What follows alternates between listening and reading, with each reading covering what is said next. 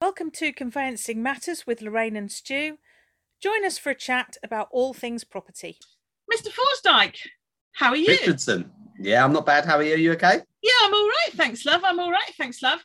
So, no party balloons. Balloons have deflated. Been popped.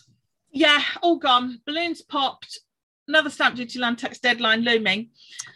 But I saw something that came out this week, Stu, that piqued my interest and thought it might be quite a handy thing to talk about.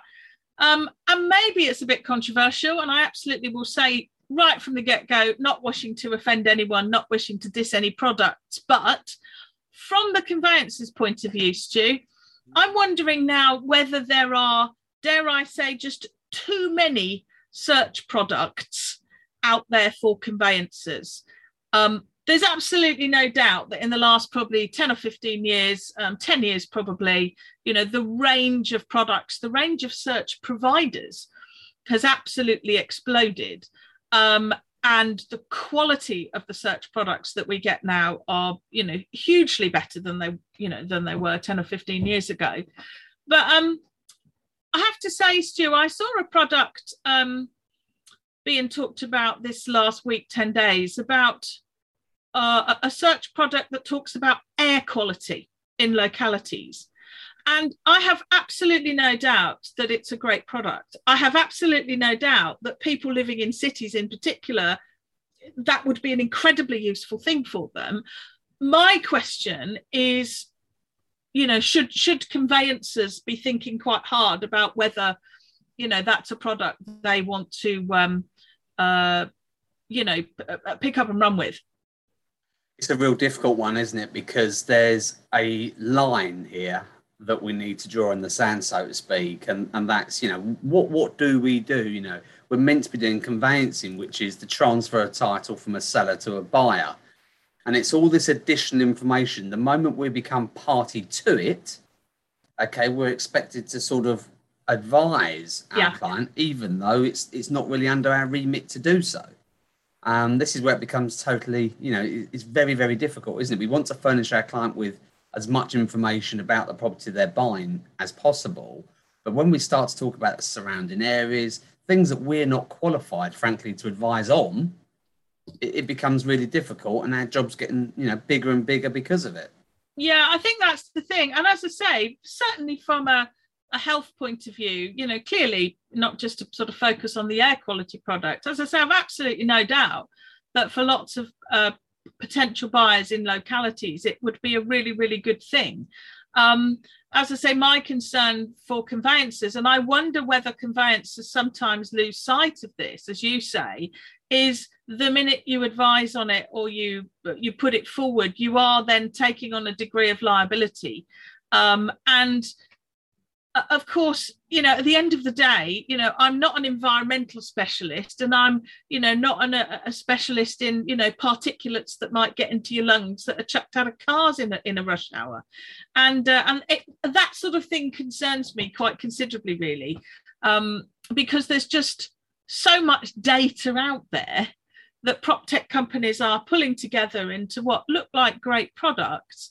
But I'm not convinced that for a lot of them, the conveyancer should be the conduit for those products. Yeah, it's where the liabilities fall. And of course, we're sort of encroaching really into a surveyor's remit all the time, aren't we? The moment we've got to start talking about, condition of property and the surrounding areas, we're venturing outside of our remit, or that's why I sort of see it myself. It's outside of what we're qualified and what we should be doing. We're not getting paid any additional monies to do this this additional investigation.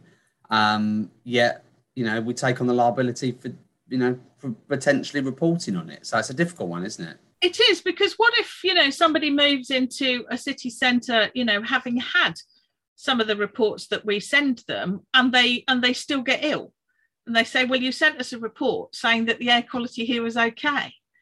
And it always comes back to that issue, doesn't it? That, we're properly insured. And it's always that liability tag, Stu, isn't it? I think. Well, the problem is we then become aware, don't we? So the moment we start instituting a search, on anything, let alone air quality, but on anything in particular, we then become aware of that information. That information's within our ownership, and therefore we're expected to divulge that and report to the client on that information, whether or not we're qualified to do so. We've got to tell the client about what's within our possession. We have to divulge that. Yeah. And that's where all of a sudden we're then on record, so to speak. And like you say, if there's a problem, the client's going to automatically come back to us. And then there's this argy-bargy over, whether it's, our liability, could it be the search company's liability? Is it their insurance that could be potentially paying out for a claim if there was a mistake? Is it us? Did we report to, the client correctly on the issue? But for me, this is going beyond the remit of conveyancing. I thought this for a long time. I think our governing bodies still need to up their game in terms of education insofar as what the conveyancing process is and what conveyancing actually is. Back in the day, we used to do a local search and a drainage. That was it, wasn't it? We might flirt with a chancel search. This is before insurance, or before the insurance companies indemnified it. So it was literally just drainage and local authorities. This is way before sort of environmental searches, and certainly the environmental products now have or contain loads more information in comparison to what they did 20 years ago. But even environmental issues, again, are we qualified to look at environmental issues? Well, the fact is we're not. And I think the distinction also is that, as you say, once a search goes through the conveyancer, we are not just a passive conduit for that information. We're not saying at that point then, we're not able to say, dear client, we have got this for you. Now go away and read it. And if you've got any questions, go and ask somebody. We are, because it's gone through us, there is an obligation to advise. And as I say, I picked out a couple of interesting, well, depending on your viewpoints, Stu, but interesting points from the Law Society's flood risk practice note. But I do think you could put almost anything in brackets other than flood risk. So, for example, the Law Society, and this is the Law Society I'm quoting here, the market for flood risk searches is not regulated. It is not always easy to establish how accurate the data is. So the first question is, should conveyancers be going through, the Law Society and probably CLC's equivalent practice notes to make sure that that sort of information is in our reports? Hey, we've done this, but we don't know how accurate the data is. But then what they go on to say, and I quote, and as I say, for flood risk, you could put almost any search in brackets here. When reporting on the results of any flood search to your client, you, as in the conveyancer, should tell them that you are not qualified to advise on technical matters regarding the results, and they should raise any questions they have with their surveyor or the consultant who prepared the report. Now, I imagine that most conveyancing firms will have that guff in their report, in their standard report. But it's a weird thing because if you contrast that with the Law Society's conveyancing handbook, the handbook says, and I quote, a summary of the information received from the searches should be communicated to the buyer by his solicitor. So that seems to me to be saying two different things about the same thing. As in, on the one hand, if you're sending a flood search, you should be saying, I'm not qualified to interpret it. Exactly the same as you've just said for environmental, more so probably. Contrasted with a summary of the information received from the searches should be communicated to the buyer by his solicitor. And realistically, the client's only going to ask one person if they've got any questions on those searches. Realistically, they're not going to go back to the provider of the report, nor would the provider of the report want to liaise with clients directly anyway. No. So from a practical standpoint, they're only coming one way, and that's back to us, isn't it? Yeah, that's absolutely right, and a brilliant point, Stu. And also the issue is, again, it's a point I made a minute ago, where is the search coming from? It's coming through us. It's not coming from the search provider or whoever. It's not coming from the surveyor. And of course, I think it's disingenuous to say, or talk to their surveyor, because and I know, Stu, that the vast majority of buyers don't get a survey, so they don't have a surveyor to talk to. It's quite disingenuous. It'd be interesting what percentage do, but I would imagine it must be must be under 10%, mustn't it? Oh, I would have thought so. Yeah, I mean, and I just finger in the air, but you do high volume. I've been doing it for a long time. I mean, I can tell you that the vast majority of people don't have a survey.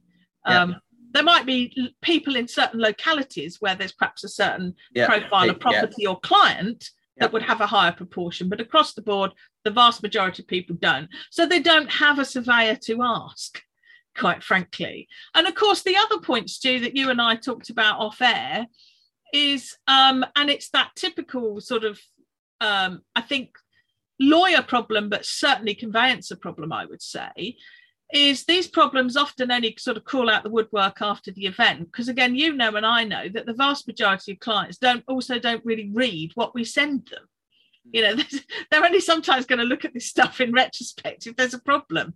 Yeah, I'm not sure what appetite there would be from a client's perspective, to know about the air quality as a generalisation. I'm sure that, again, there are certain geographical locations where it might be more relevant than others, but as a general, especially across the areas where we are in Essex and London, maybe London different, I don't know, but I can't see the appetite being there for the client. I already think that, we're serving them with too much information generally anyway, as we have to cover our own backs, because we're in receipt of it. So just to increase those reports, the level of information that we have to dish out, I'm not so sure the appetite will be there from the client's perspective either. I don't think so. And I think actually, and again, I could be completely wrong, and I am genuinely happy to be shot down in flames here.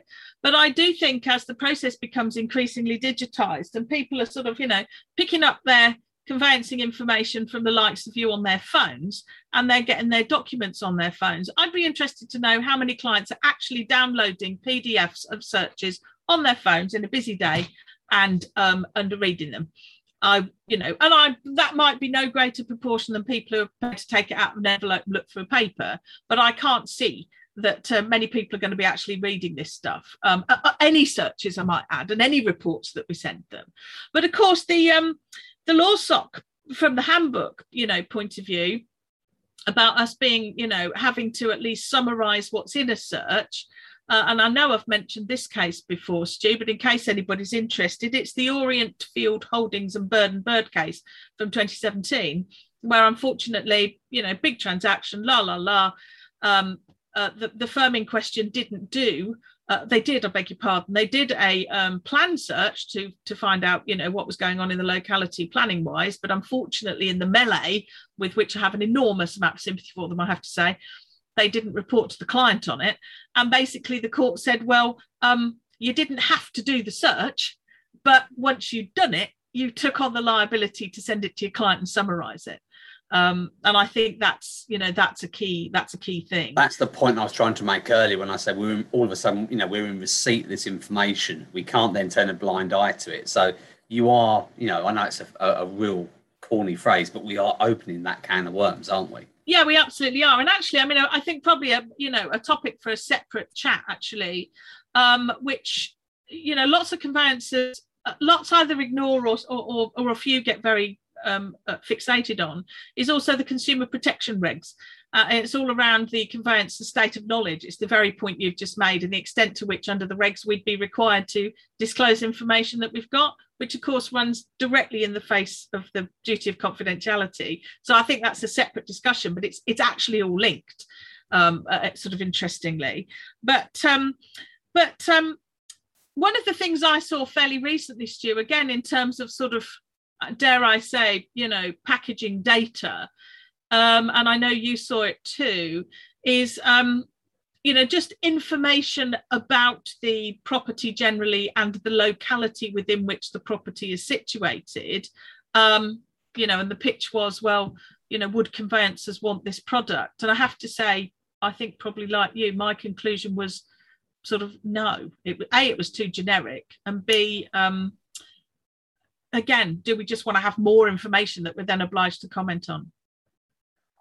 I think the danger with too much information is we're trying to turn everything into such a process, a digital process all the time that we're taking away that personal touch, we're taking away that investigation, and by producing generic information that may not be relevant to the conveyancing process, we're just engaging in more work. We're in receipt of more information that we potentially don't need to be in receipt of. And I'm still not so sure what the client wants to know. I think, in the grand scheme of things, most clients just want to know that everything's okay. From our perspective, we talk about good and marketable titles, stuff like that, or sayings like that. That's our saying. The client just wants to know that it's all okay. As far as we're concerned, we want to know that that client can buy that property, we can register it in their name, register the charge, and there's not going to be any problems coming back to us in the future.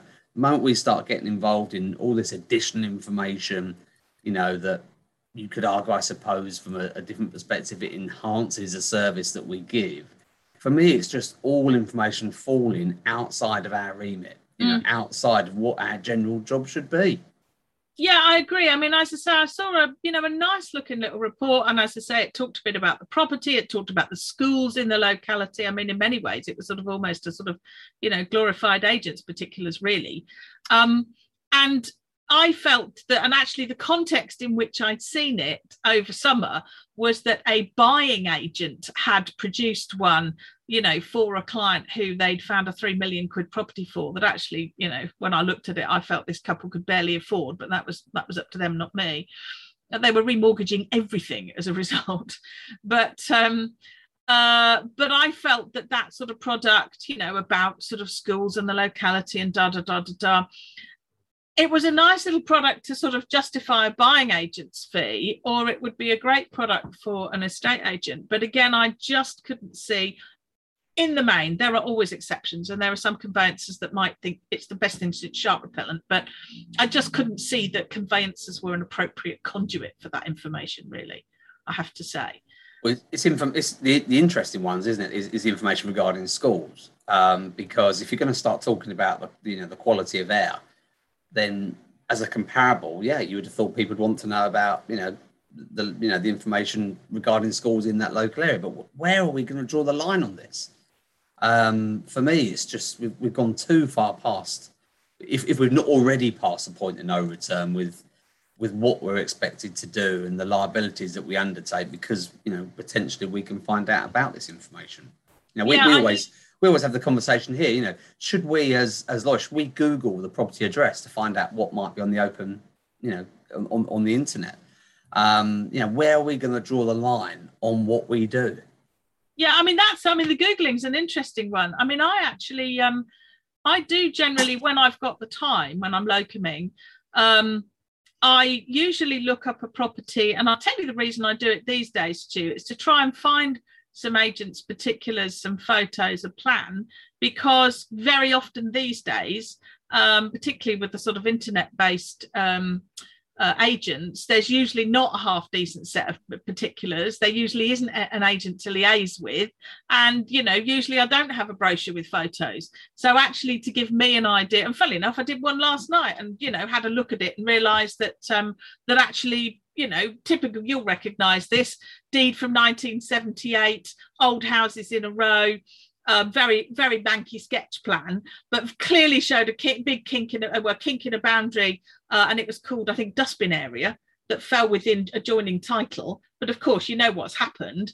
That's just been straightened off. So of course, the seller, who's trying to sell the property now, doesn't own a bit of the land they're trying to sell. But I'm not sure I wouldn't have picked that up if I hadn't had a quick look at the photos. But I tend to go and look for the photos, but I do draw the line at that for the reasons you outlined. Alterations, windows, flying freeholds, all really accessible by looking at the pictures of the property. And you can do street view now, can't you, on Google and all that sort of jazz, which we tend to do, which is always really, really handy. But again, where are we going to draw the line on this?